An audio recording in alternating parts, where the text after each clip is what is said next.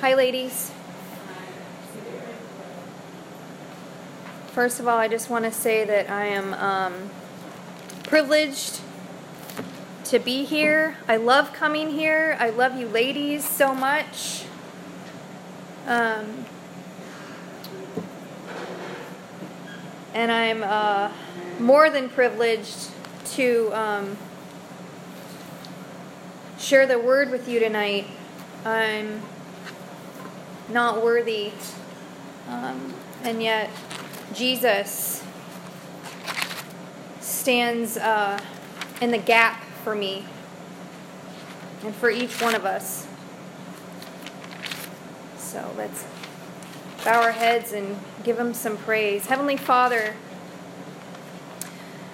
you're such a good Father. You are kind and generous, the giver of all gifts, the God of all comfort. You are merciful. You are so gracious. You love us with an everlasting love that stretches as far as to the east, to the west. You love us so much that you gave your only Son, sacrificed him on a tree,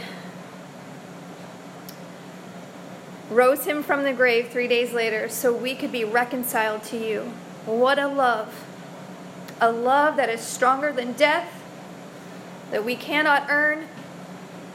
That is a love that is incorruptible, immeasurable, never fails, never gives up, leaves the 99 to go back to the one. It is an everlasting love. And we are so grateful that you love us. Jesus, thank you for living the life that we could never live, dying the death that we deserve, and now we must look to you for life. We thank you, Lord. May the meditations of my heart and the words of my mouth be pleasing to you, O Lord. May it be the Holy Spirit that flows through me, and may I be glorifying to your name. Let me decrease, Lord, so you may increase. Let the words that are spoken tonight fall on rich soil.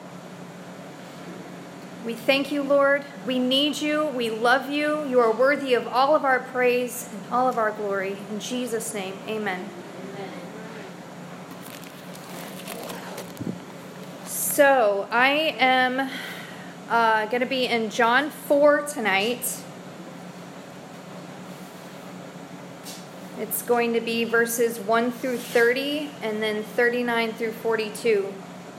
Ironically, this is the same chapter that Acts is reading this week. And the Lord has ministered to my heart with this chapter, especially in the last 6 months. And so I just pray in the name of Jesus that it ministers to your heart as well. So I had a lot of fun studying this chapter. There's a lot of sweet truths in here and stuff that he revealed to me that is just beautiful. It's just beautiful. So I love this story of the Samaritan woman because I feel like it relates to me. I think it relates to a lot of us in this room. It is about a woman who is rejected by her own people. She is considered unclean. She is an adulteress. And she's not only rejected by her own people, but the people of Samaria are actually a rejected people. So she is a rejected individual from a rejected people. That's a lot. That's a lot of shame, and I know that I've felt like that in my life a lot of times. felt rejected by the choices that I made, rejected by maybe just perhaps by the way that they judged the way I looked. I've been rejected. I look pretty bad on paper. So I know that that all of us can understand.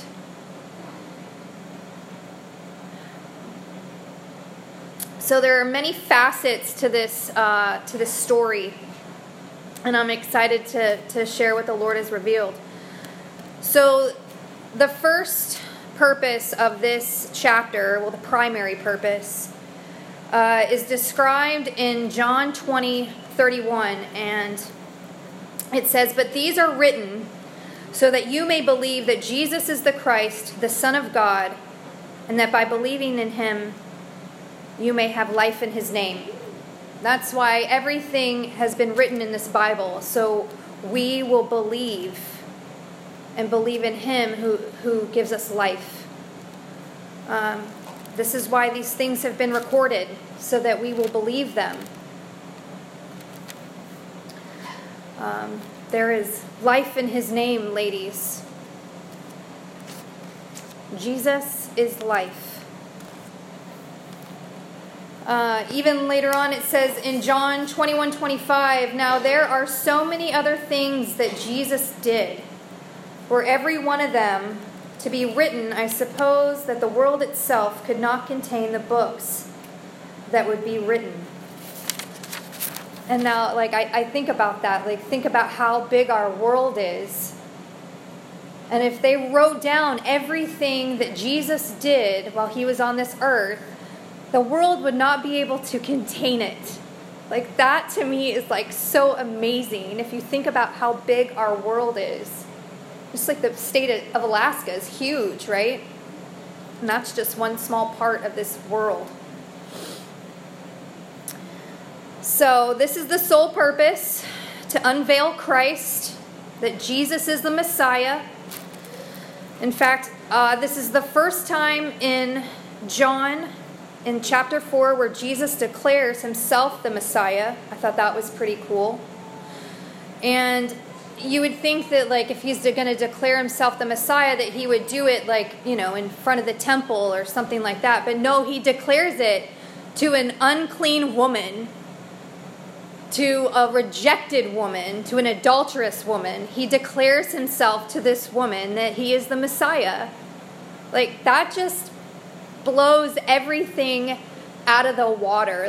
He does not care about what we've done. I have done some horrible things in my life. I have made some horrible choices. He does not care. He does not care about those things. He wants my heart. He wants your heart. That's what he died on the cross for, is the things that we've done and that we're ashamed of. So, the secondary purpose of this story is to bring salvation to the woman at the well. And then later on it says, and we'll go over this, it says, and then to many in her village. So, sole purpose is to unveil that Jesus is the Messiah, and the secondary purpose is to bring salvation to the woman at the well and to many at her village. And so, like I've said before, a little background on the Samaritan people, which I had to look this up because I didn't know myself, is that Samaritan people were rejected by the Jews. They were considered a corrupt form of the Jewish race. They had intermarried with pagans back when the kingdom split. I believe the reference is in 2 Kings. When the kingdom split and the Jews that were left in the 10 kingdoms, because there was 12 tribes, the 10 tribes, the pagans came in and the Jewish people intermingled with them, intermarried, took on their customs. Some of their customs mixed the Jewish customs with their customs. And so they became unclean. They were considered half-breeds, I guess you could say. So, They were hated by the Jews. They were disregarded. I'm going to start in verse 1. Now, when Jesus learned that the Pharisees had heard that Jesus was making and baptizing more disciples than John, although Jesus himself didn't baptize, but only his disciples, he left Judea and departed again for Galilee, and he had to pass through Samaria. Now, I want to stop right there because I thought that was interesting, what it says that he had to pass through Samaria. And because being a Jew, Jews went around Samaria. They wouldn't even go into Samaria. They would take the long routes, so they didn't have to be around the Samaritan people. And so I looked up the word had to in Greek. And it says that it was necessary for him to go there. And the Holy Spirit reminded me of John 6:38. Jesus says, "For I have not come down from heaven not to do my own will, but the will of him who sent me." And so Jesus was on a mission to go to Samaria. And I just think that's so sweet.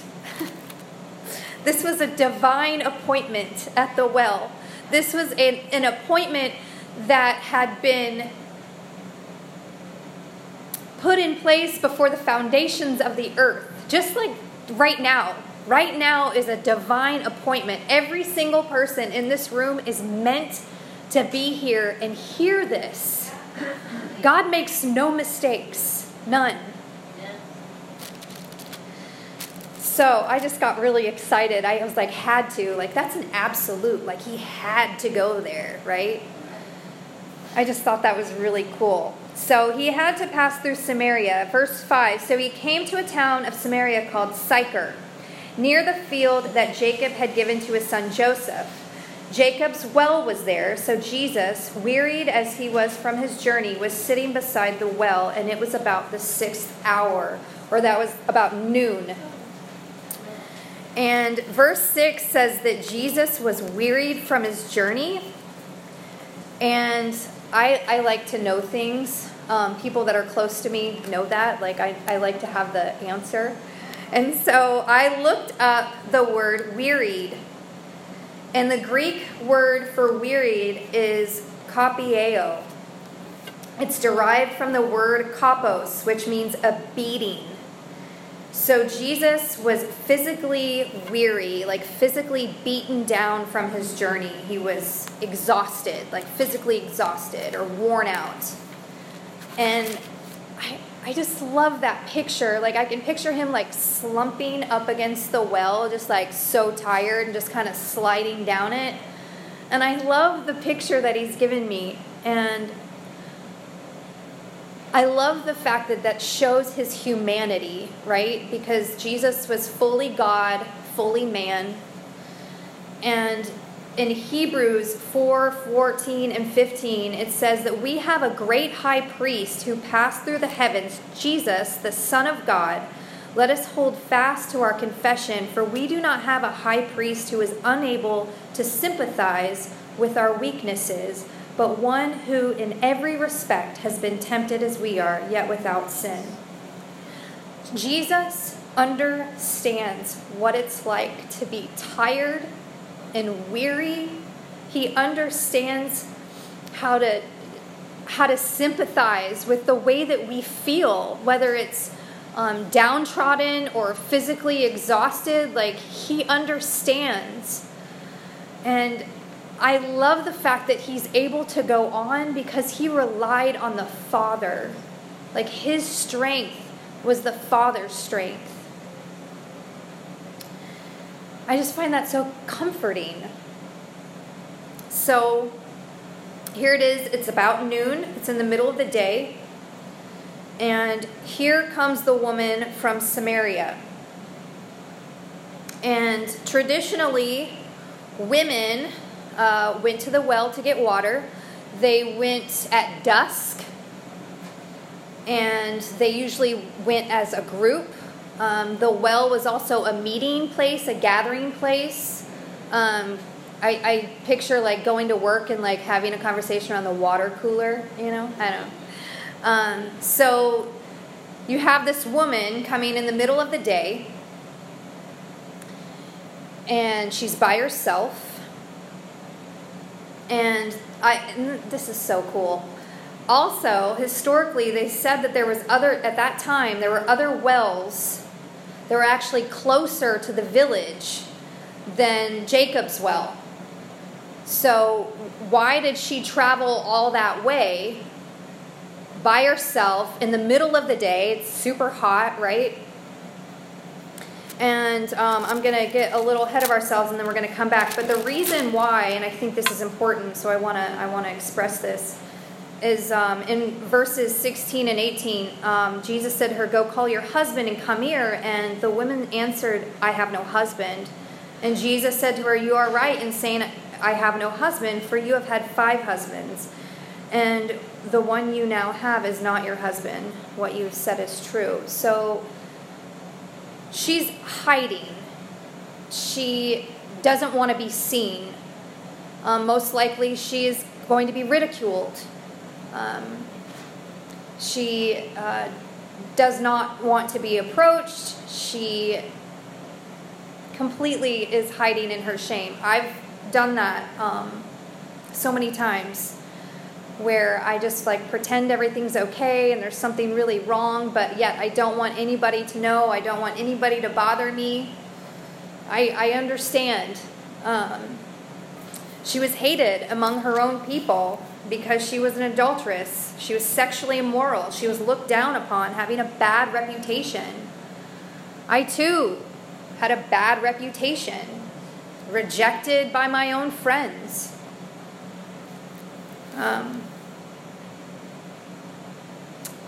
I was 18 years old. It was my 18th birthday. My dad was out of town, and I had a party, and I passed out, and I woke up the next day, and I had been raped by my best friend's boyfriend, and nobody believed me. Because of my reputation, nobody would believe that he did that to me, that I must have done something to provoke him, that I must have invited him in. And none of my friends would talk to me.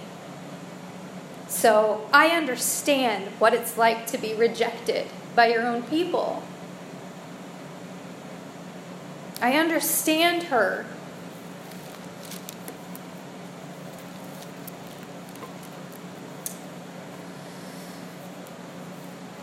So, she's coming to a well that is far off, by herself during the hottest time of the day, so she wouldn't have to run into anyone, so she could hide in her shame.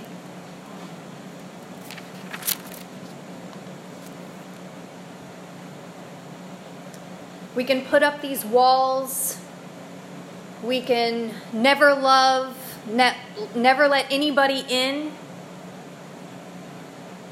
So no one knows just how much we're hurting. But the Lord knows, right? Jeremiah 17:10 says, "I, the Lord, search the heart and test the mind." And Psalm 69:5 says, "O God, you know my folly, my foolishness. The wrongs I have done, or my sins, are not hidden from you." So Jesus knows, even before he has this encounter with her, right? Because he's fully God. He knows everything about her.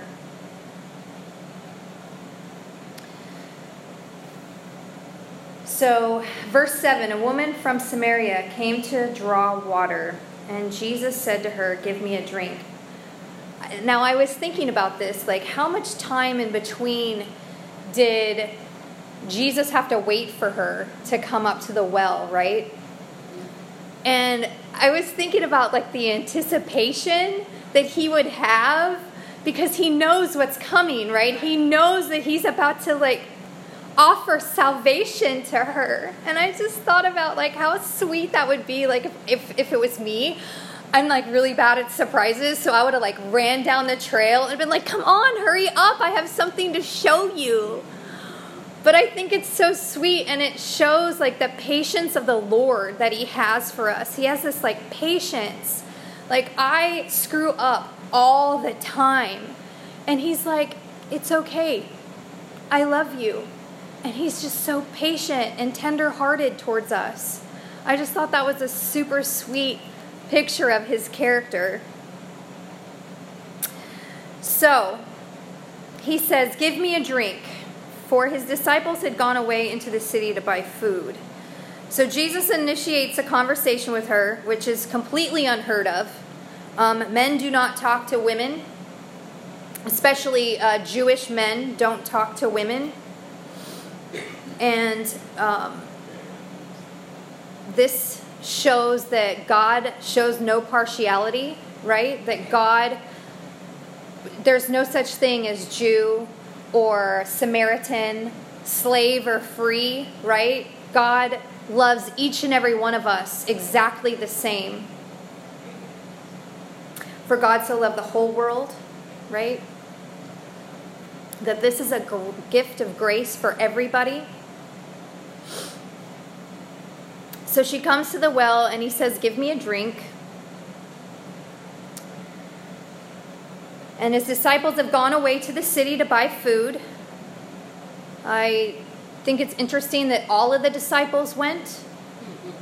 But I truly believe that like this encounter that he wants to have with her needs to be like a one-on-one. I know that my encounter with him was one-on-one. I believe everybody's encounter with Jesus is one-on-one. It was intentional. Sending them away was intentional. He is intentional with every single one of us. He has made each and every one of us as individuals. He intricately wove each and every one of us in our mother's womb. He has a specific purpose for each and every one of us, created by him and for him. So the Samaritan woman said to him, how is it a Jew ask for a drink from me, a woman of Samaria? For Jews have no dealings with Samaritans. And Jesus answered her, if you knew the gift of God, and who is that is saying to you, give me a drink, you would have asked him, and he would have given you living water. That's really good. It's really good news, right? The Greek word that he uses for gift right here, I hope I don't chop this up, is douria. It denotes the word free. So if you knew the free gift of God and who it was saying to you, give me a drink, you would have asked him, and he would have given you living water. It also says that this is a gift that's given by Jesus. And this is the invitation. This is, as John MacArthur said it, unsolicited mercy, which means uninvited, right? She was coming to a well to get water. She's not seeking Jesus. She's not looking for the Messiah. She's just hiding, coming to get water so she can go back to her village. That's it. And he said, if you knew who I was and what I was offering, you would ask me. So I love how he's the one that initiated that he was thirsty. And now he's completely flipped it around and is like, you're actually the one that's thirsty. And you would ask me if you knew what I was talking about and who I was. But that, isn't that just like us to question the goodness of God, right? Like, Lord, why are you doing this to me? Or why are you allowing me for this to happen to me? But ladies, his ways are so much higher than ours. If I had control of my own life, I would have been dead a long time ago. I can't save myself. I can't. He knows exactly what we need at the exact time. The living water that Jesus is talking about is eternal life. It's the free gift of salvation, the free Dourea. I should ask Eric for my pronunciations. But the Samaritan woman has no idea what's going on. She's focused on the well and tells this to Jesus in verse 11 and 12. She says, the woman said to him, "Sir, you have nothing to draw water with, and the well is deep. Where do you get that living water? Are you greater than our father Jacob? He gave us the well and drank from it himself, as his sons did, and so did his livestock." And Jesus answers her in verse 13 and 14. He said, "Everyone who drinks of this water will be thirsty again, but whoever drinks of the water that I will give him will never be thirsty again. The water that I will give him will become in him a spring of water welling up to eternal life." This is the promise of the Holy Spirit. At the well, you have to use something, right, to draw the water up. She came with a water jar. She knew that she would need it. I believe this shows that our own strength, right, in trying to save ourselves. But Jesus tells her that he will give her living water and that she will never be thirsty again. And on top of that, the grace abounds even more. We will have a spring that wells up inside of us, the Holy Spirit, and it's freely given, and it will continue to spring up when we seek his face. It's like a continual flow of grace that never stops. I think that is so cool. That is so cool. But she doesn't get it. She doesn't understand. She's actually, I think, a little defiant in her answer. What is going on? This is very bizarre to her. So the woman still thinks that this living water is going to quench her thirst. And she says to him in 15, "Sir, give me this water so I will not be thirsty or have to come here to draw water." And so the lack of knowledge or the awareness of what exactly Jesus is talking about here, she just doesn't know. The Lord spoke in lots of parables and people didn't understand. So even in chapter 3, Nicodemus didn't know, and he was a Pharisee. He studied the word, and he didn't understand what Jesus was saying either. So he turns the conversation to her sin, not to shame her. He did it to show her need for a Savior. Where she has placed her need.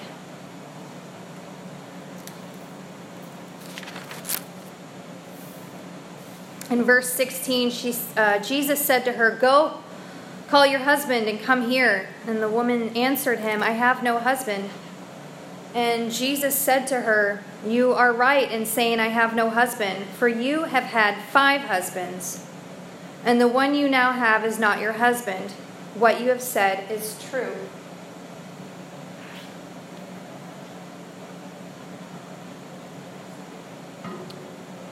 And I was talking to somebody about this particular scripture, and she doesn't tell the whole truth. right? She says, I have no husband, but she didn't go into detail, right? She's lying by omission, not telling the whole truth. She's hiding. There's shame.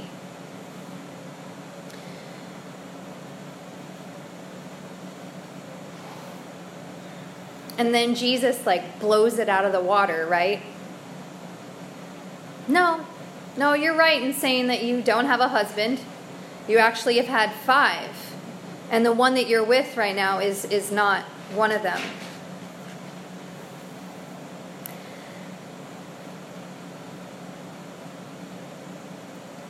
And she replies in verse 19, the women said to him, Sir, I perceive that you are a prophet. Our fathers worshipped on this mountain, but you say that in Jerusalem is the place where people ought to worship. Now, I looked up the word perceive because I thought that was interesting. And it means to acknowledge. Not believe, but acknowledge. So she's acknowledging that he's possibly a prophet, right? But I believe that this is where her heart transformation is starting to break down those barriers. So I just know that she's questioning in her head, what is going on here? How does he know this? How does he know this? But she doesn't believe him, not yet. She just acknowledges that, wow, that's pretty cool, right? And I like his response. And I actually wrote down the Amplified version. The Amplified version kind of just breaks it down a little bit more. It gets kind of meatier. So, Jesus replied to her, we're starting in 21. Jesus replied to her, Woman, believe me. Believe means to trust, to rely on, to have faith in, to cling to. Jesus replied, Woman, believe me. So he is calling her. He's calling her.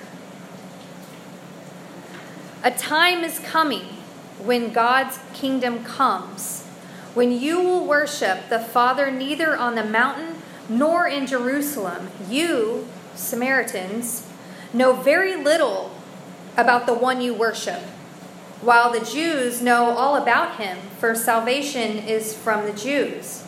But a time is coming and is already here, now, at this very present moment, right now, today, when the true worshipers will worship the Father in spirit, which is from the heart, the inner man, and in truth. For the Father seeks or desires such people to be his worshipers. God is spirit. And I love what it says, the source of life, yet invisible to mankind. And those who worship him must worship in spirit and truth. Now there's so much in this statement. This is saying that no matter who you are, where you come from, where you have worshipped, what tradition says, that you will and can worship him wherever you go, if you believe in him. But not only that, Jesus says, Woman, believe me, trust in me, cling to, rely on me. He is calling her right now at that very moment. He's calling you, ladies, right now at this very moment. He's desiring her to call upon his name, to believe in him. Remember what I said in John 20:31, that by believing in him, in the word, you would have life in his name. And here he is calling her, believe me, believe me.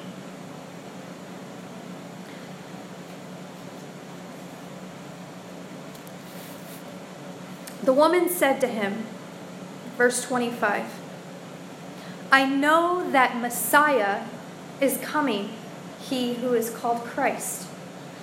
When he comes, he will tell us all things. Now, I think this is one of the most powerful statements in this whole entire chapter, because this is her declaration of hope. The Lord gave me a scripture earlier this week, and it definitely ministered to my own heart, but I understand why he gave it to me, because he gave it to me for that scripture right there. In Ecclesiastes 3:11, he says, "He has made everything beautiful in its time. Also, he has placed eternity into man's heart." So whether she knows it or not, God has placed eternity in her heart. He has placed eternity in each and every one of your guys' hearts. This is Jesus calling her, making her beautiful in his time, calling her to the eternal hope in Christ Jesus. Ladies, hope has a name. His name is Jesus. And I promise, if you just give him a chance, if you just give him a chance, I promise you he will show up and he will free you.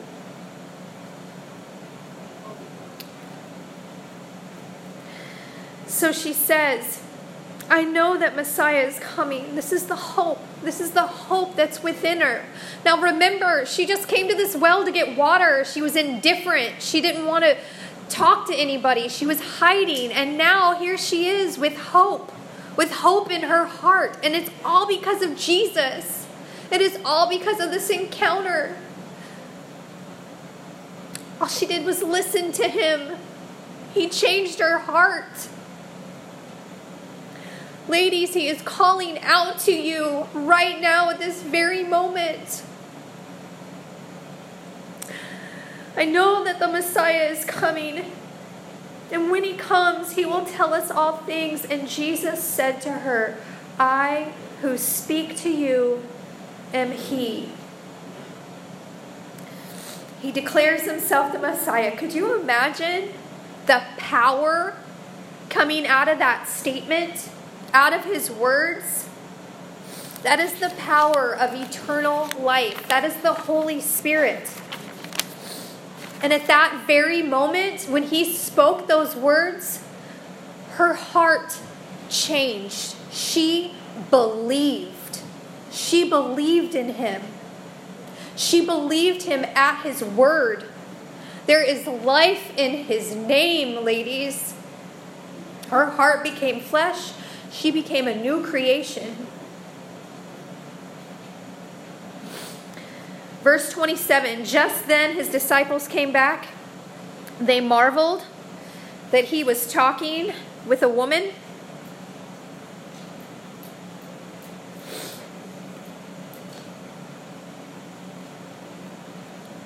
Oh, shoot.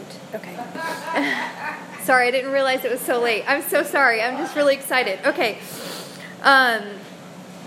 He was talking with a woman, but no one said, what do you seek, or why are you talking with her? So the woman left her water jar and went into town to the people.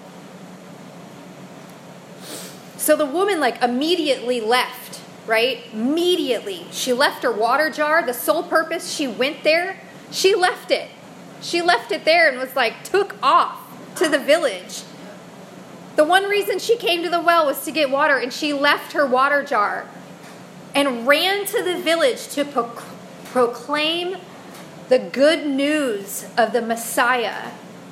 She immediately was used by Jesus. This is an unclean woman, an adulteress that had no idea who he was and what the gift of God that he brought to her, and yet he used her that very moment. That just blows me away. The fact that he's using me right now, man, if you guys knew my past, you'd be like, what is she doing up there? But that's what he does. That's what he does. She was immediately used by God.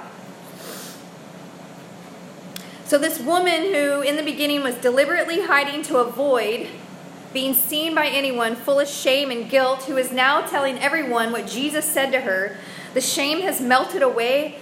She has no condemnation. She's going into this village and telling everything that Jesus said to her about her past, and she's got no shame about it. She went from hiding to proclaiming.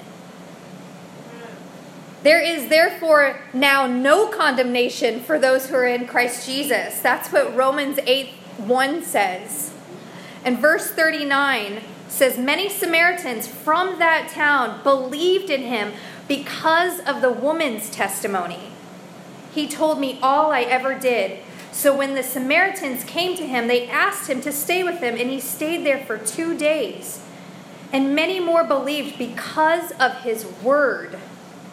They said to the woman, it is no longer because of what you said that we believe, for we have heard for ourselves, and we know that this is indeed the Savior of the world. Now here's a woman who's hated by her own people going into the village and proclaiming Jesus, and they believe her. Like, the power of her testimony changed people's hearts because the Holy Spirit had rested upon her. Like, that's crazy. It's enough to change. Her testimony was enough to change hearts. That's what God does. He can do anything. There is not a problem in this world that is too great for our Lord. Many more believed because of his word. Ladies, there is life in the name of Jesus. I'm a living testimony of that. I was in and out of prison and doing drugs for 20 years. And by the grace of God, because of his abundant mercy, he saved me. And he wants to save you. Just give him a chance. Heavenly Father, we love you and we thank you. Thank you that you know us. You know us because you created us. You love us. You love us so much that you sent Jesus to stand in the gap, to die for our sins so we could have eternal life with you. That's a love that cannot be explained, and I pray in the name of Jesus that this love would penetrate our hearts tonight in a fresh way. We love you, and we need you, and you are worthy of all praise and glory. In Jesus' name we pray, amen.